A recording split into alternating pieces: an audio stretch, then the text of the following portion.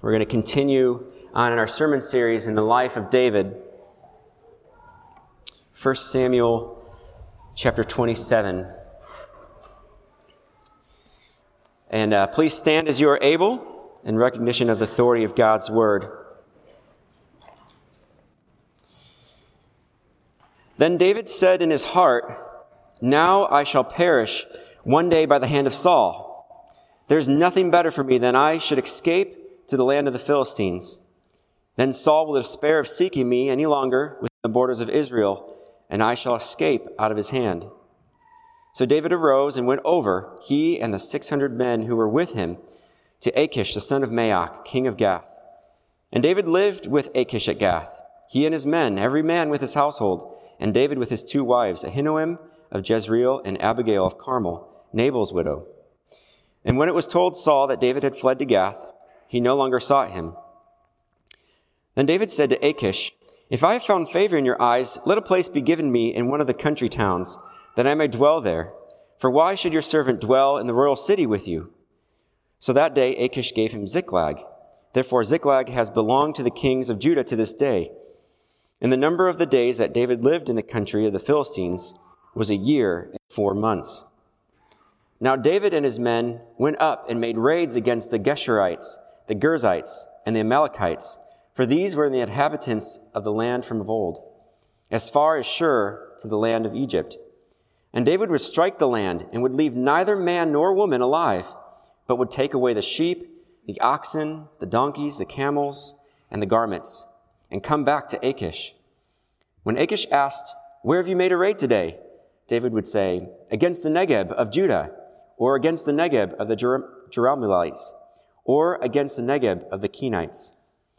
And David would leave neither man nor woman alive to bring news to Gath, thinking, lest they should tell about us and say, "So David has done."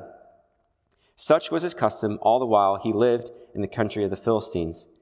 And Achish trusted David, thinking, "He has made himself an utter stench to his people Israel. Therefore he shall always be my servant." You may be seated. Good morning, everybody. My name is Craig Cody. I'm one of the elders here at Christ Community. We're glad you're here today. It's really good to see your faces, and thank you for braving the slight dusting we had out there. Glad you guys all made it safe.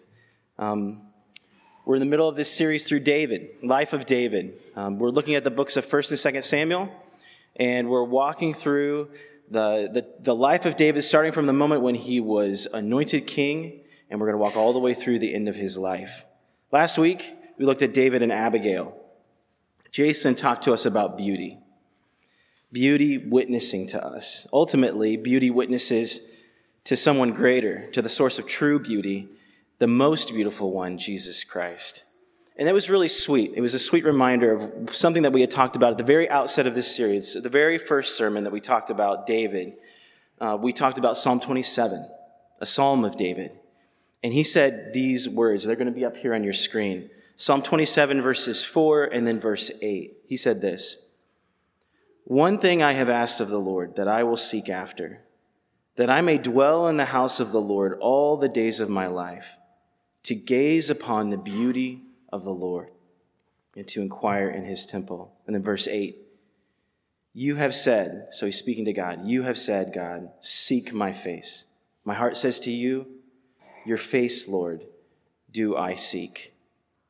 And that was our goal. That was our prayer, to seek God together in these times in his word, to see the beauty of God. And by God's grace, I think we're doing that. Step by step, we're seeing God's beauty come to us through his word. And it's a privilege to do that with you guys, week after week, to see the beauty of our great God come to us through his word.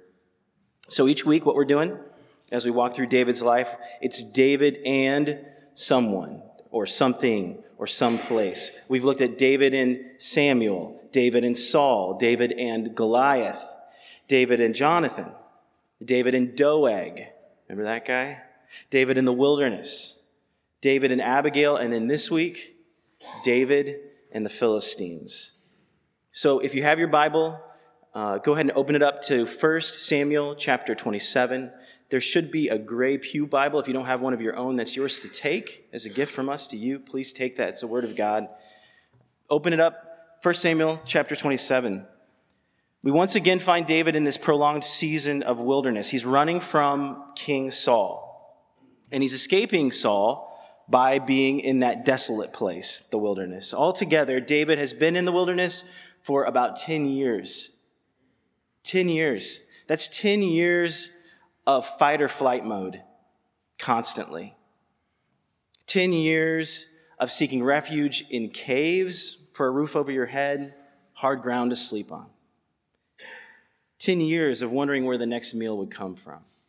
That's a long time. In the past, as I've thought personally about David's life, I was under the impression that while David was in the wilderness, he was at his absolute best, meaning his heart was at its absolute best, in the right place. He was desperate. He was hungry for God. But when he takes the throne, which we'll see later on, he had the kingdom, everything was good. That's when things started to go south. We saw that a couple weeks ago, this type of heart in David in Psalm 57. David cries out to God in the midst of great suffering in the wilderness. David's wilderness experience, it stripped him bare, laid him low, and he turned to the living God. But this is really eye-opening to me. That's not the whole story of David in the wilderness. Let me ask you this. Have you gone through the wilderness? I asked you that a couple weeks ago. I'm asking you again. Have you gone through the wilderness? Not the backpacking trip in the Rockies. The wilderness, the dark night of the soul. The wilderness of the soul. There may be times in the wilderness that we're made aware of our thirst for something more. Our thirst for God that only He can satisfy. And we cry out for Him and we get more of Him. And there are also times in the wilderness where we have profound soul thirst and we try to satisfy it by eating an entire tub of ice cream or by binge watching Netflix or by retail therapy. The wilderness isn't necessarily an experience of unrelenting desperation for God, is it? We all know that from our own experiences with that. It has ups and it has downs, and David is no exception to that. Just consider the last 3 chapters before we get to chapter 27. Chapter 24, David is in the cave, and then Saul walks in. And rather than taking matters into his own hands and killing Saul right there on the spot, he trusts God.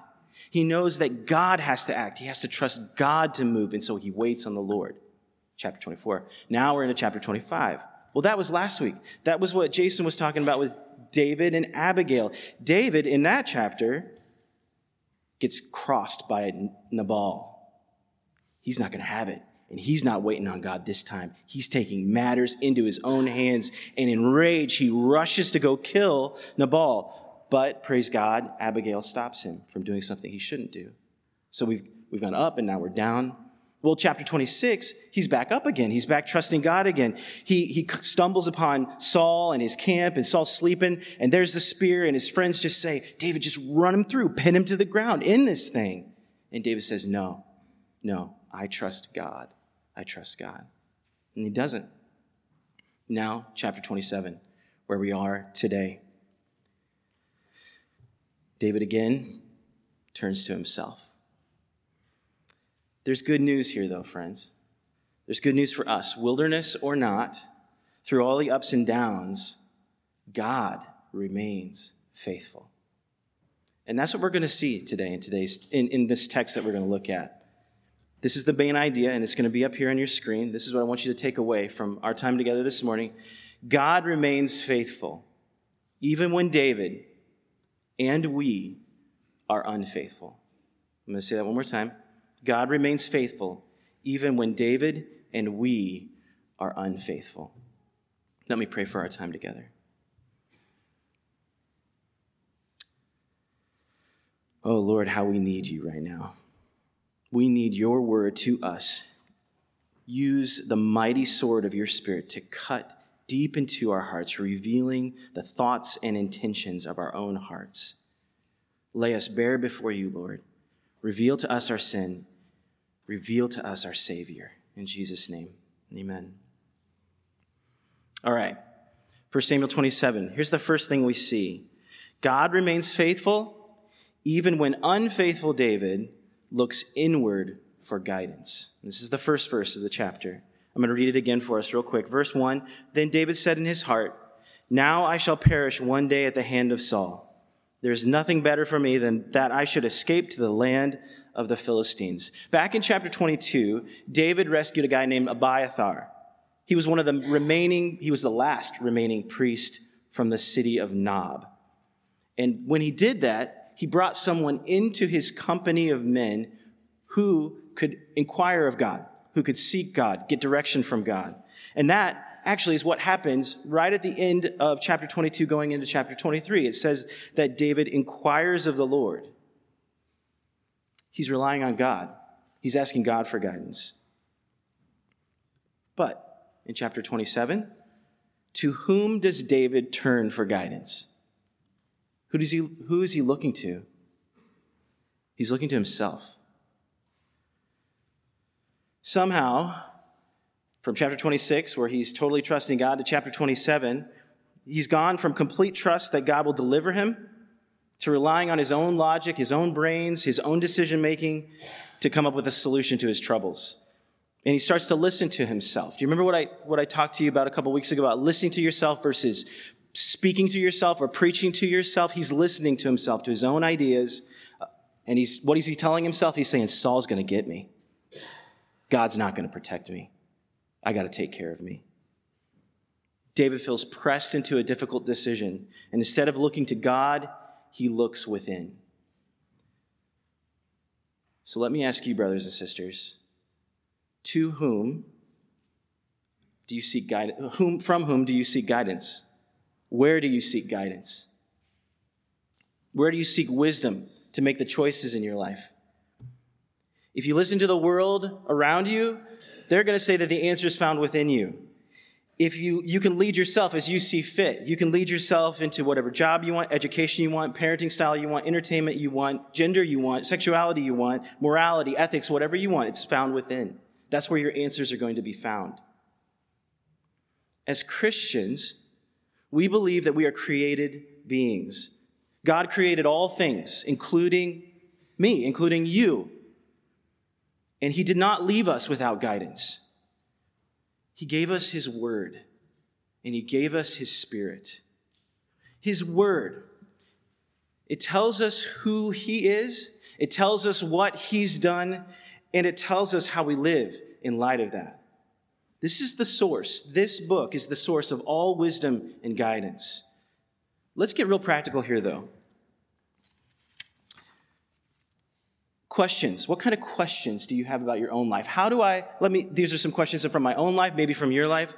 How should I school my kids? Is this the best way for me to use my money? What major should I choose? Is this the right guy or girl for me?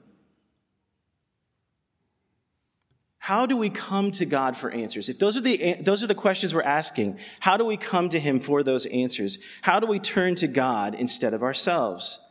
Well, we come to the Word. Friends, let me just exhort you right now. Open your Bibles. I don't mean right now. I hope you have your Bible already open. I mean day after day, read the Word of God. Read your Bibles. This is why, I was thinking about this. This is why we preach the way that we preach. We preach book by book, line by line. Because my logic, it's not worth your time. I'm wasting your time if I'm speaking from my own thoughts, my own brain. But God's word is treasure. I'm not talking about seeking God by doing the pray and flip. You guys know the pray and flip? Oh God, what should I do? Please give me wisdom. That one. I did that one time. I was trying to figure out a name for a band that I had in college. I came up with Scribes and Elders of the People. That's not a good band name. Well, maybe you guys think it's cool. I did not think it was cool. That's not how the Word of God speaks to us. That is not the way that God's Word works. You come to the Word of God day after day after day, steady, drip, drip, drip over time. As one author put it, listen to this, it is not coincidental that a lack of discernment and a neglected Bible are so often found in company. Your mind, your heart, your thinking is shaped by him by time in his word. When King Solomon needed wisdom to decide whether a baby belonged to this woman or that woman, he needed discernment, he needed wisdom, he called for a sword, right? Brothers and sisters, call for your sword. The word of God is living and active, sharper than any two-edged sword, piercing to the division of soul and spirit, of joints and of marrow, and discerning the thoughts and intentions of your heart. The Bible reveals the deepest parts of your heart, your thoughts and your intentions. And that's a big part of what you need to know when you make decisions. What's going on in your heart? One more thing. Maybe you've never read the Bible before. Maybe this is the first time you've ever even been in a church before. Or maybe you have been coming to church, but you've hardly ever read it.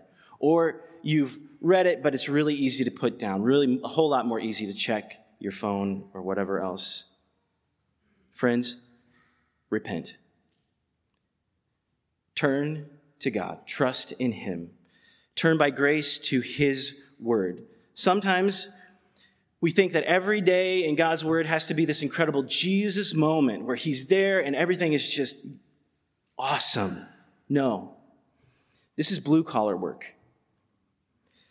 You are a rough block of marble that needs steady, firm blows from the pickaxe of the word of God. Even just 10 minutes with the living God in his powerful word, that's countercultural. And there is grace here. There's grace for this, for pursuing God through his word. Though David unfaithfully turned to himself for guidance, God remained faithful. David looked within, God remained faithful. God uses this time to bring about the downfall of Saul. He looked within, he ran away, God was still at work. Even though David doesn't listen to God, God cares for him. And he will do the same for all of us, we who neglect his word. God is so very gracious. He is so gracious to give us his word. And he is so gracious to us when we neglect his word and head places we shouldn't. So that's the first one. God remains faithful even when unfaithful David and us look inward for guidance. Here's the second thing we're going to see. God is faithful even when unfaithful David relies on God's enemies for protection. It's going to be on your screen. Even when unfaithful David relies on enemies for protection. So that's verse 2. David is scared. We already know that. He fears for his life. He's been running from Saul for so long. At times he turns to God, but this time he turns to the Philistines. The Philistines. Honestly, this is absurd. If you think about the logic behind this, it's crazy. And the original audience, as they read this, the Israelites who were reading 1 and 2 Samuel also knew this is crazy. Why is it crazy? The Philistines knew the song. Do you remember that song that went like this? Saul killed his thousands, David his 10,000s. Most likely they're talking about David killing Philistines. And David goes to them. Second, the king, Achish, already knows David. And he knows him as an insane man. Back in chapter 21, David goes to Achish running again for his life and again racked by fear. But this first time that he interacts with him, this king of Gath, he decides he's going to act like he's nuts. He starts to spit all over himself. He starts to make marks on walls. He's crazy. That's how Achish knows this guy. And if they don't know him from those two reasons, from the song or from him being crazy, they know him because he killed the hometown hero. He killed Goliath. He cut that guy's head off. And yet, by the end of chapter 27, going into chapter 28, the king, Achish, asks David to be the keeper of his head. How ironic is that? The other guy from Gath, yeah, he kept his head in his hand after he cut it off. What's going on here? What's happening? I think the quick chumminess between Achish and David is that old, the enemy of my enemy is my friend. They have a common enemy, Achish and David. And who's that? It's Saul. Saul's against both of them. And in that, they form an alliance. But fundamentally, what's happening here is David is unfaithfully turning to a regional superpower for protection. Rather than the one who delivered him from bears and lions as a boy, who delivered him from Goliath, who delivered him from Saul over and over again, the one who had given him success in everything that he had done, all the battles that he had fought, and whose promises had never failed. Instead of trusting in him, he trusted in the Philistines, in his enemies. This is a critical question for us. To whom do we turn for protection? David turned to this superpower because it seemed to him at that time that he would get more protection from them.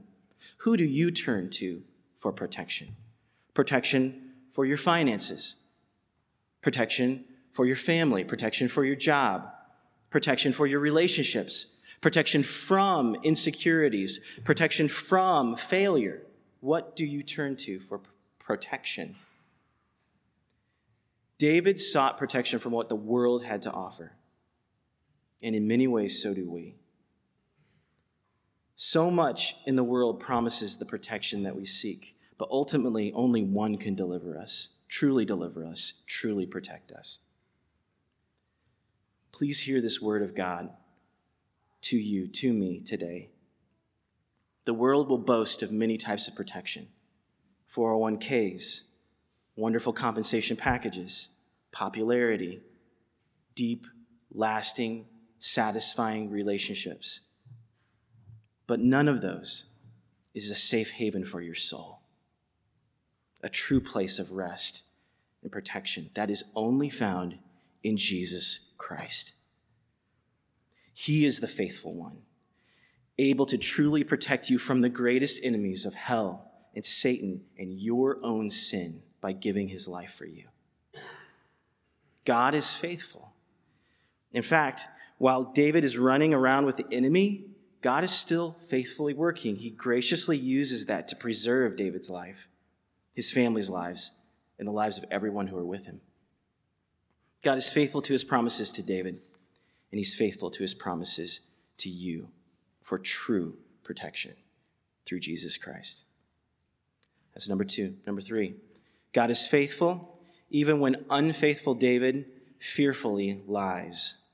That's in verses 5 and in verses 10. Let me just read verse 5 for us, give us a little context. Then David said to Achish, "If I have found favor in your eyes, let a place be given to me in one of the country towns that I may dwell there. For why should your servant dwell in the royal city with you?" Again, David's pushed here by his fear. He doesn't turn to God for guidance. He doesn't seek protection from God. He runs to the Philistine king Achish, and he's afraid. And so what does he do while he's with him? He lies. He tells Achish that he is his servant. And then in verse 10, Achish is asking him how he spends his time, and he lies again. He completely makes it up what he's doing. Why? Why does he lie? Because he's afraid. Not of God. He's not afraid of God and what God would do to him. He is afraid of man. Fear of man can do many things in our hearts, can't it? And one of the big ones is lying. We minimize our weaknesses and we inflate our strengths or our successes.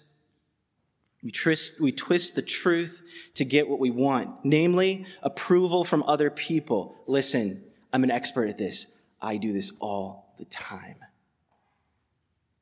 I feel insecure, or I want people to like me, or I don't want them to hate me, and I twist things just enough so that I can stay in their good graces. Darcy and I, my wife Darcy and I, were just talking about it this week. This is incredibly convicting to me. I fear man more than I fear God. Nevertheless, God remains faithful. When God speaks, he speaks truth. God promised David, as his chosen one, success, protection, and blessing. That's what David got. Even in the midst of his unfaithful lying, God was true. And that is such good news for us. God didn't wait for David to clean up his act before being gracious towards him. God remains true to his word. And God doesn't wait for us to get right before being gracious to us. He remains true to his word to you. That all who call upon the name of Jesus will be delivered from sin and brought into his eternally safe kingdom. That is true. You are secure in him. You can put down the lies. You can put down trying to impress people with your words, trying to twist truth, trying to be afraid, being out of fear, twisting truth to gain approval because you have already been approved through faith in Jesus Christ. Praise God. And then lastly, God is faithful even when unfaithful David brutally sheds blood. This is verses 8 and 9. David has honed his mercenary skill by now. He regularly, over this 16-month period that he's living in Philistine, mounts up with his men, rides into a village, slaughters everyone, and takes the spoil. It's really quite brutal.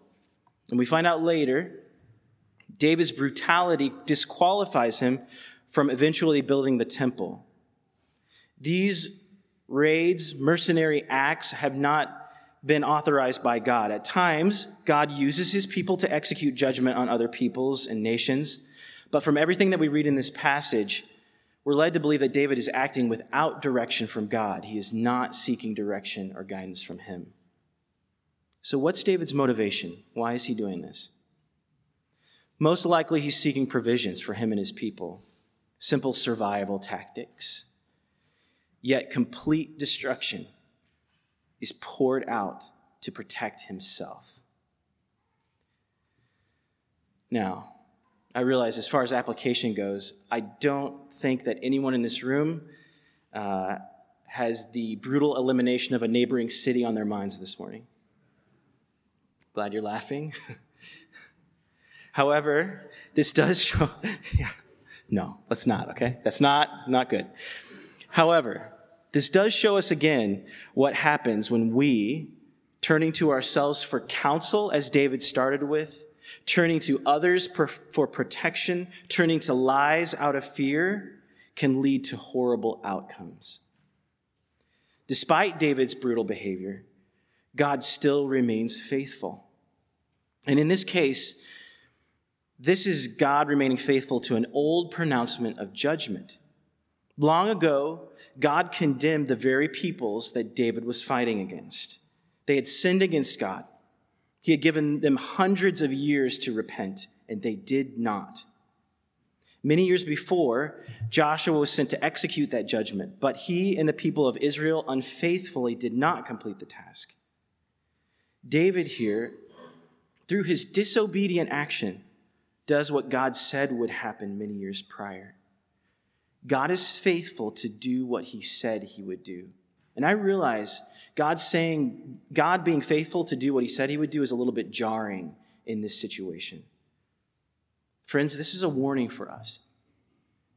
God promises judgment for our sin. Just like David had blood on his hands, we all have proverbial blood on our hands. We're guilty before a high and a holy God. But God remains faithful. He did something amazing. He sent his son Jesus to shed his blood to take away the stain of sin from our hearts. And God has promised that all who trust in him will be saved. God remains faithful, even when David and we are unfaithful. I've said it many times today already, and I'm going to say it again. This is such good news. Though David acts unfaithfully in many ways, God graciously keeps his promises and establishes his kingdom.